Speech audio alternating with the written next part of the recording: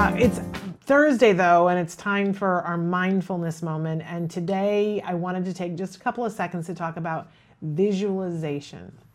Now, we've talked before about meditation and how sometimes we get stuck in this idea that it's a bunch of people dressed all in white, head to toe white, that are sitting in the lotus position, and they're picturing snowy.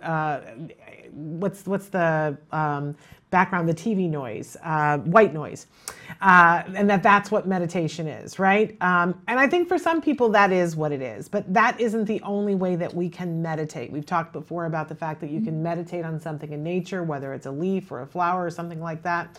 Well, there's another thing that we can do with meditation that some people respond to really well, and that's visualization. Now, for those of us who visual things, that's our strongest sense, I think that this is really something that is powerful and that we can use. But I've encountered a lot of people in my life who are like, I have a really hard time bringing up pictures in my head. So I have something for both of you to think about when we talk about visualization.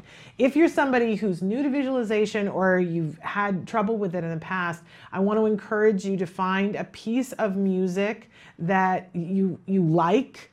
It doesn't have to be something that you love or that you're familiar with. I think things that are just instrumental and things that tend to run more towards classical music are better for this kind of thing, but you might find something different for yourself.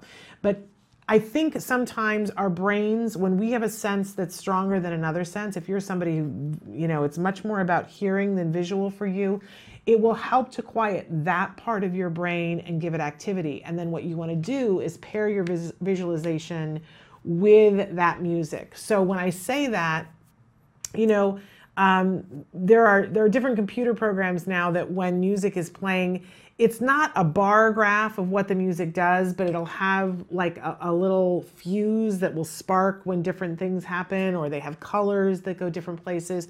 And that's a great thing for you to do with your brain. You don't have to have the computer in front